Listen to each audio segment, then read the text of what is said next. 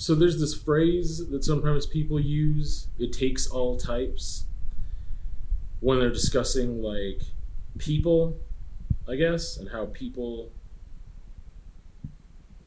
exist, and that it takes different types of people to make the world go round and all of that stuff. And I say no, it does not take all types. I think there are people that do no earthly good to anybody. That's just facts. I think there are people that do not contribute in any positive way at all. And it doesn't take all types. I don't think we need those people. I don't think we need hateful, disgusting people that their sole function is about the self in a way that it completely drags everyone else that's not them down. I don't think they're useful people. I try to think of the need of those people in our society, and I can't see it. I don't see the function. I don't get it. So I don't think it takes all types. I think there are people that we could get rid of them and that'd be it.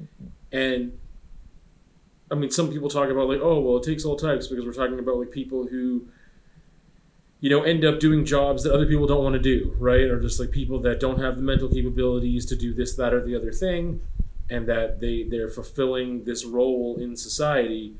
But I don't think we need horrible people that, you know, I don't think we need insert serial killer here. You know, I don't think we need that in order to function as a society. I don't think we need there's plenty of conflict in the world without having individuals like that in order to rally against. I don't think we need it.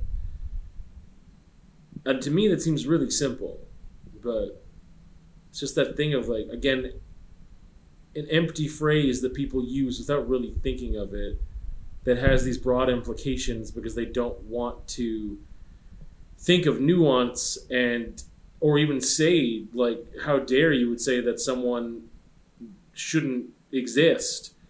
And it's like, yeah, that there are types of people that I don't see a need for. I don't understand their function in a positive way in our society.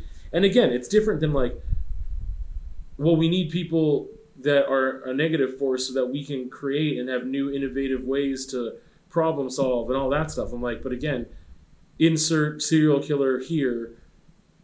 I don't think that they've done anything that needed to be done so that we could further our, you know, technological advancements or anything. Like, I just don't think that's a thing that we needed or need. And I think that for a lot of people, we just don't need them.